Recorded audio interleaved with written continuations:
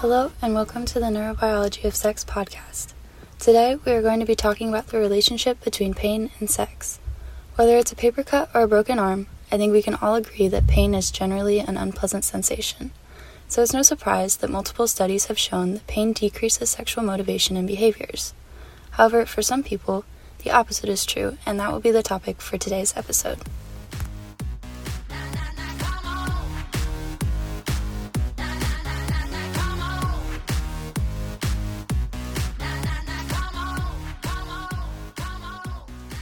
Joining us today is Margot from the Neurobiology of Gay Sex podcast. Hey. How are you doing today, Margot? Haley, I just read the craziest book. Have you heard of 50 Shades of Grey? I have, in fact, heard of 50 Shades of Grey.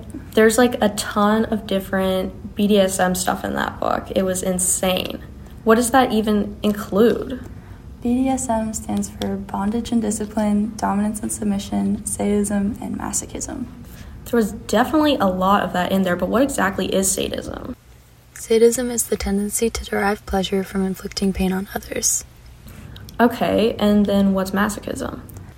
Masochism is essentially the opposite of sadism, and it's the tendency to derive pleasure from experiencing pain. So does that mean masochists always like pain? I can't imagine someone feeling pleasure from breaking their leg or getting their hand caught in a door or something like that. No, thankfully that's not the case. There was a neuroimaging study done where people were essentially zapped with a small laser to cause pain while viewing either masochistic or non-masochistic stimuli. They found that masochists only enjoyed or had a reduced perception of pain while they were viewing the masochistic stimuli, but in a regular context, they just felt average levels of pain. This study also showed that masochists had altered functional connectivity between brain regions associated with empathy and social interactions. So these findings indicate that the altered pain sensitivity is largely context dependent. So does that mean that masochists could enjoy pain when sexual stimuli is present because they associate pain with enjoyable sex? That is one possible explanation, yes. Masochists could be assigning a less negative valence to painful stimuli, leading the brain to process these sensations differently and in a more enjoyable way. Because pain sensitivity is context dependent, it makes me think that maybe in a sexual context, masochists don't have a reduced pain sensitivity. Rather, it's just the sensation of pain is perceived differently.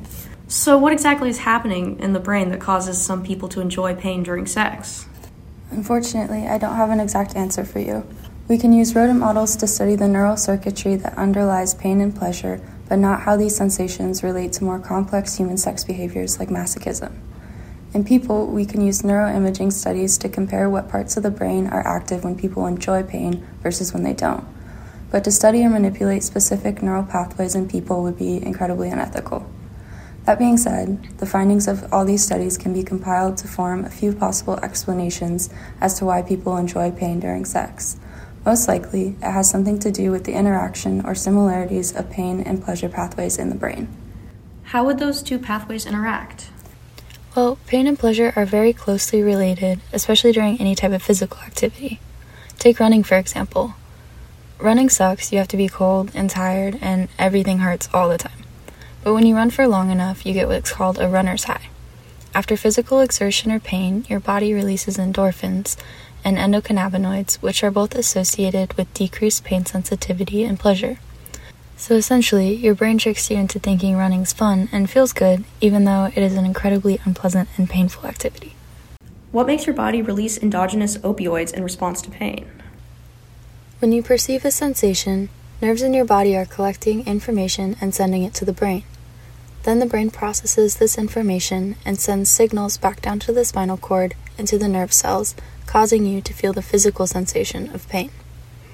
The part of this circuit that sends information from the brain through the spinal cord is sensitive to opioids, and the brain can actually regulate the amount of pain you experience by either releasing or activating receptors for endogenous opioids, which are also called endorphins. There are also other circuits involving neurotransmitters such as serotonin, norepinephrine, and dopamine that function in a similar way to alter the way that pain is experienced. What about endocannabinoids?